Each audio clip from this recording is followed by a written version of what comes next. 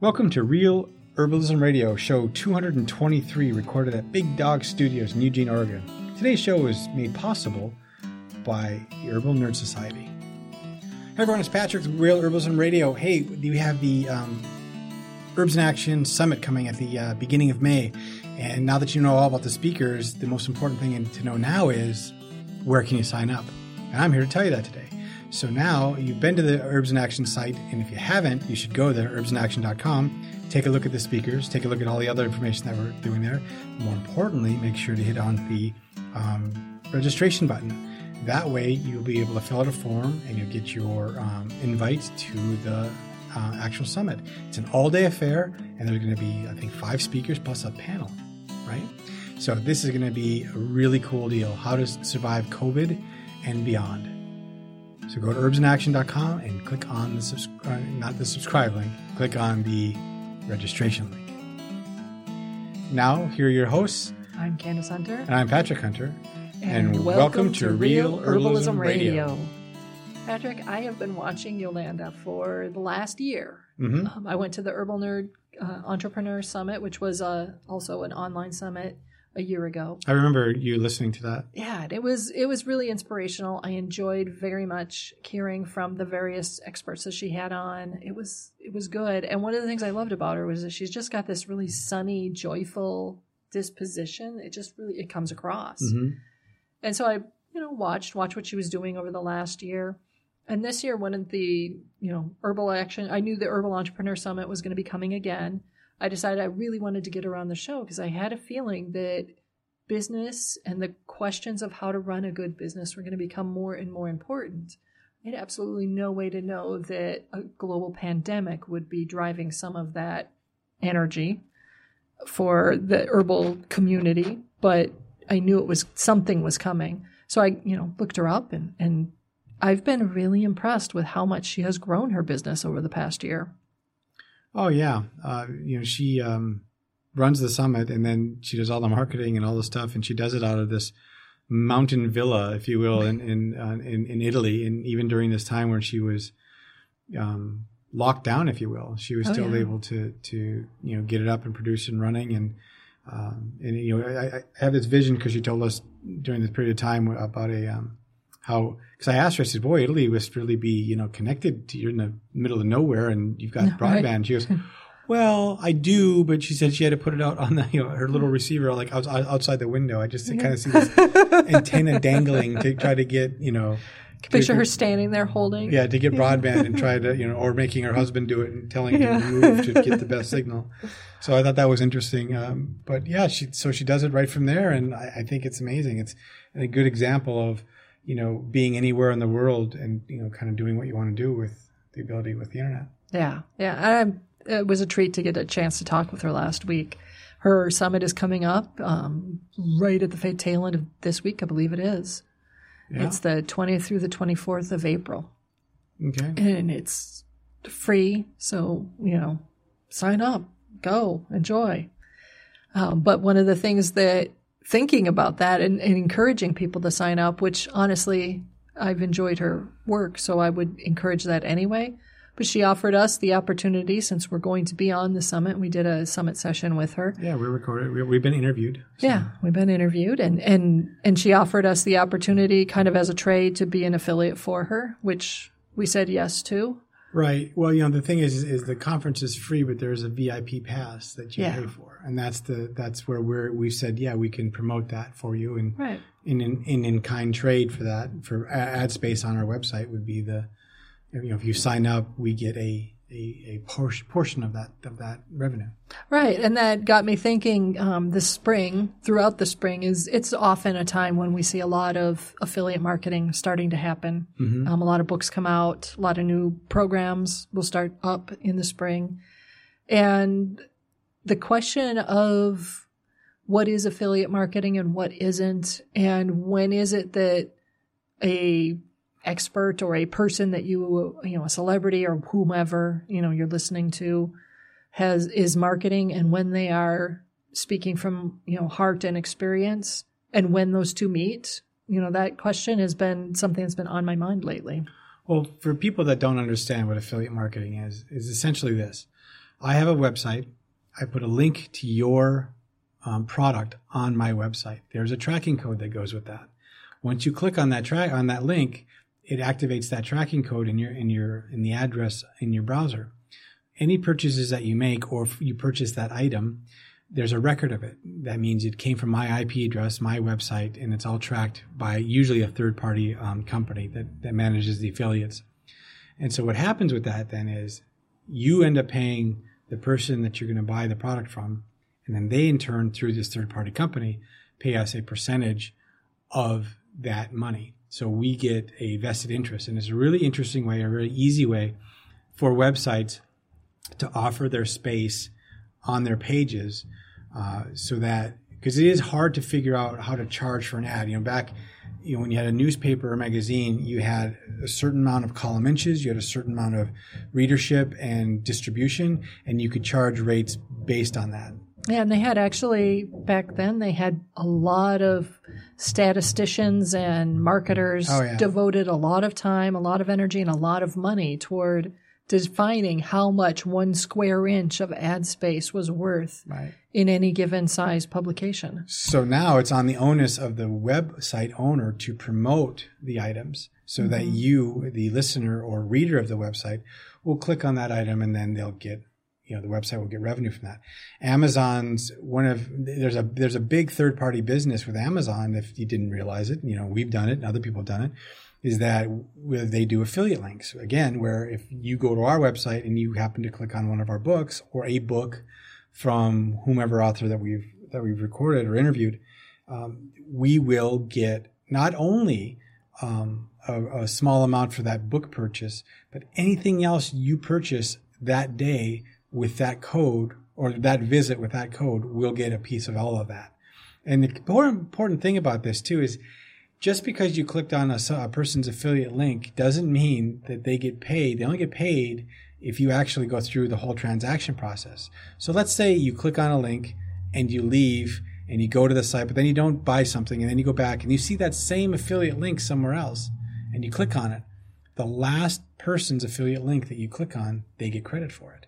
Right. So, it's and you had said this earlier before the discussion, Candace, was like a lot of affiliate marketing companies, and us, we're in that too, don't tell you that's what they're doing. That's one of the things that I have really worked hard on the Practical Herbalist and in Real Herbalism Radio and all the social media stuff that I've done, is to be clear at some point in the post to say, if you click on this link and you buy this item, you'll be supporting me, or you'll be supporting the Practical Herbalist or Real Herbalism Radio, because we are an affiliate. We have an affiliate status with them. Like, for instance, if you go to our website right now and you click on the banner ad for the Herbal Entrepreneur Conference, we are affiliates with them. When you go to the conference and you buy your VIP pass, assuming that you're going to buy it through that link and you don't click on anybody else's links before you actually make your purchase, we will end up getting a percentage of the sale. And I work really hard at making sure that I put that information in part because there are times that I'm saying, hey, this, like for instance, Cammie McBride, she's wrote the book, The Herbal Kitchen. I've read The Herbal Kitchen. It's a really good book. I definitely would recommend that book for beginners. I get absolutely no money for doing so. I'm not getting paid. I'm just telling you how I feel about it. And I'm being honest and I'm being clear and open with you. If I have a different book, and I don't have one right now that I'm an affiliate seller for, but if there were a book that I was directly an affiliate seller for, and I said, hey, this is a really important book, you should read this book, but I didn't tell you that I'm also going to get paid for you buying that book through my link, to me personally, that seems like that's a little bit, I don't want to say unethical, because it's not unethical, but it is kind of sliding some marketing in there and influencing whoever might be listening to me to purchase something that maybe it's great, maybe it isn't, but I've got a bias now. So I didn't grow up. I studied and followed journalistic practices when I was in college, and I've kind of stayed with that throughout my lifetime of career of writing, that idea of recognizing where biases are, what biases are, and how that influences the message that I'm writing about or what I'm trying to get across, has been really important to me. So I've been paying attention to this and thinking about it, which sounds really like super philosophical. But when it comes down to the practicality of it, recently there was a book launch and I saw like 5 or 6 different, all on the same day, 5 or 6 different people in the herbal community touting this book and having links to, the sell page that the author had for the book. And that was fine. And I don't have a problem necessarily with many people saying this is a great book and you should buy it, but not one of them said, we'll get money for you buying this book. And I don't know if they will or won't, but I do know how affiliate marketing pages work. And usually when 5 or 6 different people come out with the same copy and the same imagery saying you should buy this or try this program or whatever, it's probably an affiliate marketing link that they're giving you. And I wonder about how is that reshaping or shaping how herbalism is, how people who are not part of the in-crowd of herbs are encountering herbs. Now, that one book that got the 5, famous herbalists touting it is more likely to have high sales than some other book, which may be just as amazing or even better, but it doesn't have the celebrity backing. Well, there's always been celebrity backing, and I think the marketing in general has changed in the last 20 years for all of this stuff. I mean, publishers don't do the same things. In fact, they pretty much tell the individuals, you got to market your book. I mean, when we had Maria No Groves out here on our first book, we asked her those kinds of questions. And she was like, no, the publisher really expects me to do all of this footwork and all of this stuff. They don't really do any of that. They handle the printing and the distribution, but they don't handle the grind, if you will. This idea of affiliate marketing and hiding it, if you will, Amazon even knows that this has been a problem. So now if you are an Amazon affiliate, you have to say on your website that you are, these are either on the same page in the fine print at the bottom, and a lot of really good marketing companies just said, hey, if you click a link here, we may get paid by it. Yeah. At least they're being honest with it. Yeah.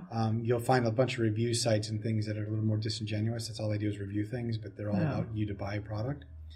I think when it comes to the herbs stuff, the herbalism part of it, the books and the things, we're in a pretty small field in general. Yeah. And you can kind of tell when something new is coming out because everybody, like you said, has got the same marketing, same pictures, the same pictures, the same everything. And I mean that right there, that's just tell that's an affiliate marketing piece. And to be fair, I would venture to guess most website ads that you see probably are affiliates because they're so easy to. One, they're easy for the company that wants to advertise with you to track. Mm-hmm. They know where the stuff is coming from, so there's the value there. You, as the owner of the website, you're going to get paid every time somebody does click and does buy. So your value in the ad is there. Right. I think that's a safer bet for both the advertiser and the host than it is to do the other way, which is the old method, which we mentioned, which was I just want to buy space. Right. And I don't think that works anymore. I understand that. I mean, it isn't just websites. I mean, it shows up in social media, podcasts like ours. The whole influencer culture is based on that. Yeah. And, I was moved into an office, needed to get insurance. The insurance company said, we can't insure you because you're an influencer. Yeah, I thought that was hilarious. I thought that was hilarious because what I've encountered, my own understanding of influencers is usually they're younger, pretty people who are doing a lot of selfies on their social media poses, and usually, at least the ones I've been aware of, and I knew these were influencers, a lot of times the post is somewhat youthful and, dare I say, vapid, it's and then they're showing you, Gatorade or whatever product is they're hawking, but it's pretty obvious, and I don't look anything like that.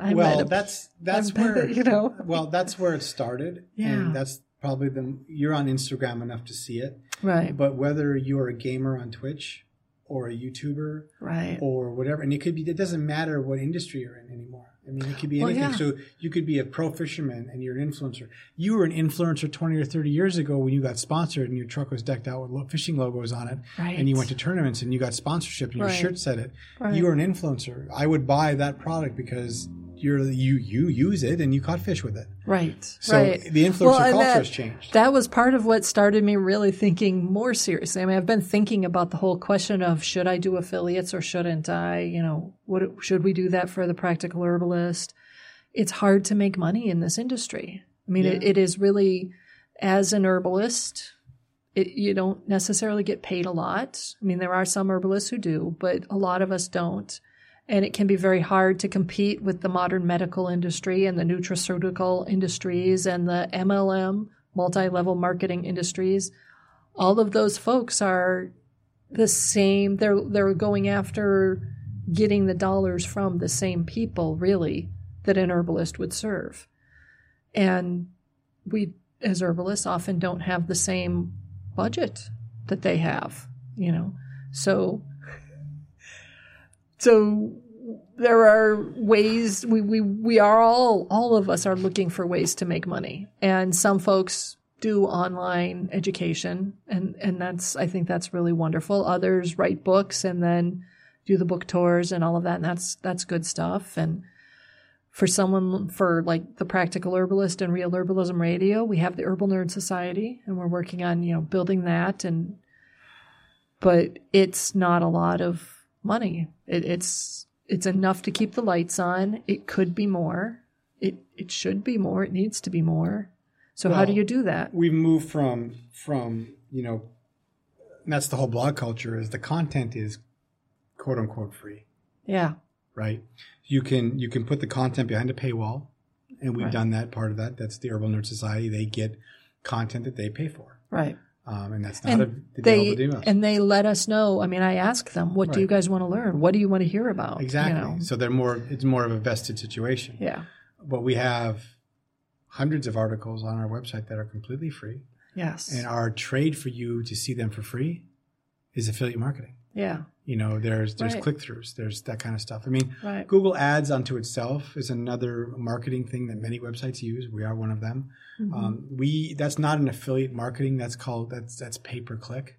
Yeah. So that's the big difference on that is they can run anything, any ad that's in there, and then their network can be run on that. If you click that ad on a keyword that somebody bought because someone buys the keyword, Right.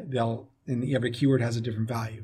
And so if you click on a keyword that they had, it might be 10 cents a click. It could be $1 a click. Yeah. It could be Well, whatever. that's a whole different branch. It is, but it is a different part of marketing, and it's another thing you're going to see. I mean, so Google, I guess what I was trying to make the point of defining affiliate versus not.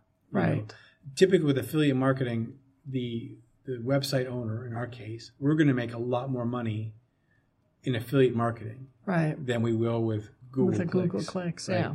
So that's why, especially when we have a site like ours that doesn't have the same volume. Let's say you're like Time Magazine, okay? But the real know. difference with affiliate marketing versus like Google clicks, for the way that most of what I've seen affiliate marketing done, is that if it's an affiliate marketing thing, then the site or site owner or whoever the personality is, they're also putting it on their social media feeds. They're talking about it. They're marketing it actively. Right. Because the money they make per click Right. or per purchase Right. is so much higher. But it's essentially advertising. It's like if Arnold Schwarzenegger gets up on stage and says, "Hey, I think everybody should drink this special drink. It'll make you strong." Yeah. Does that mean Arnold actually drinks that drink?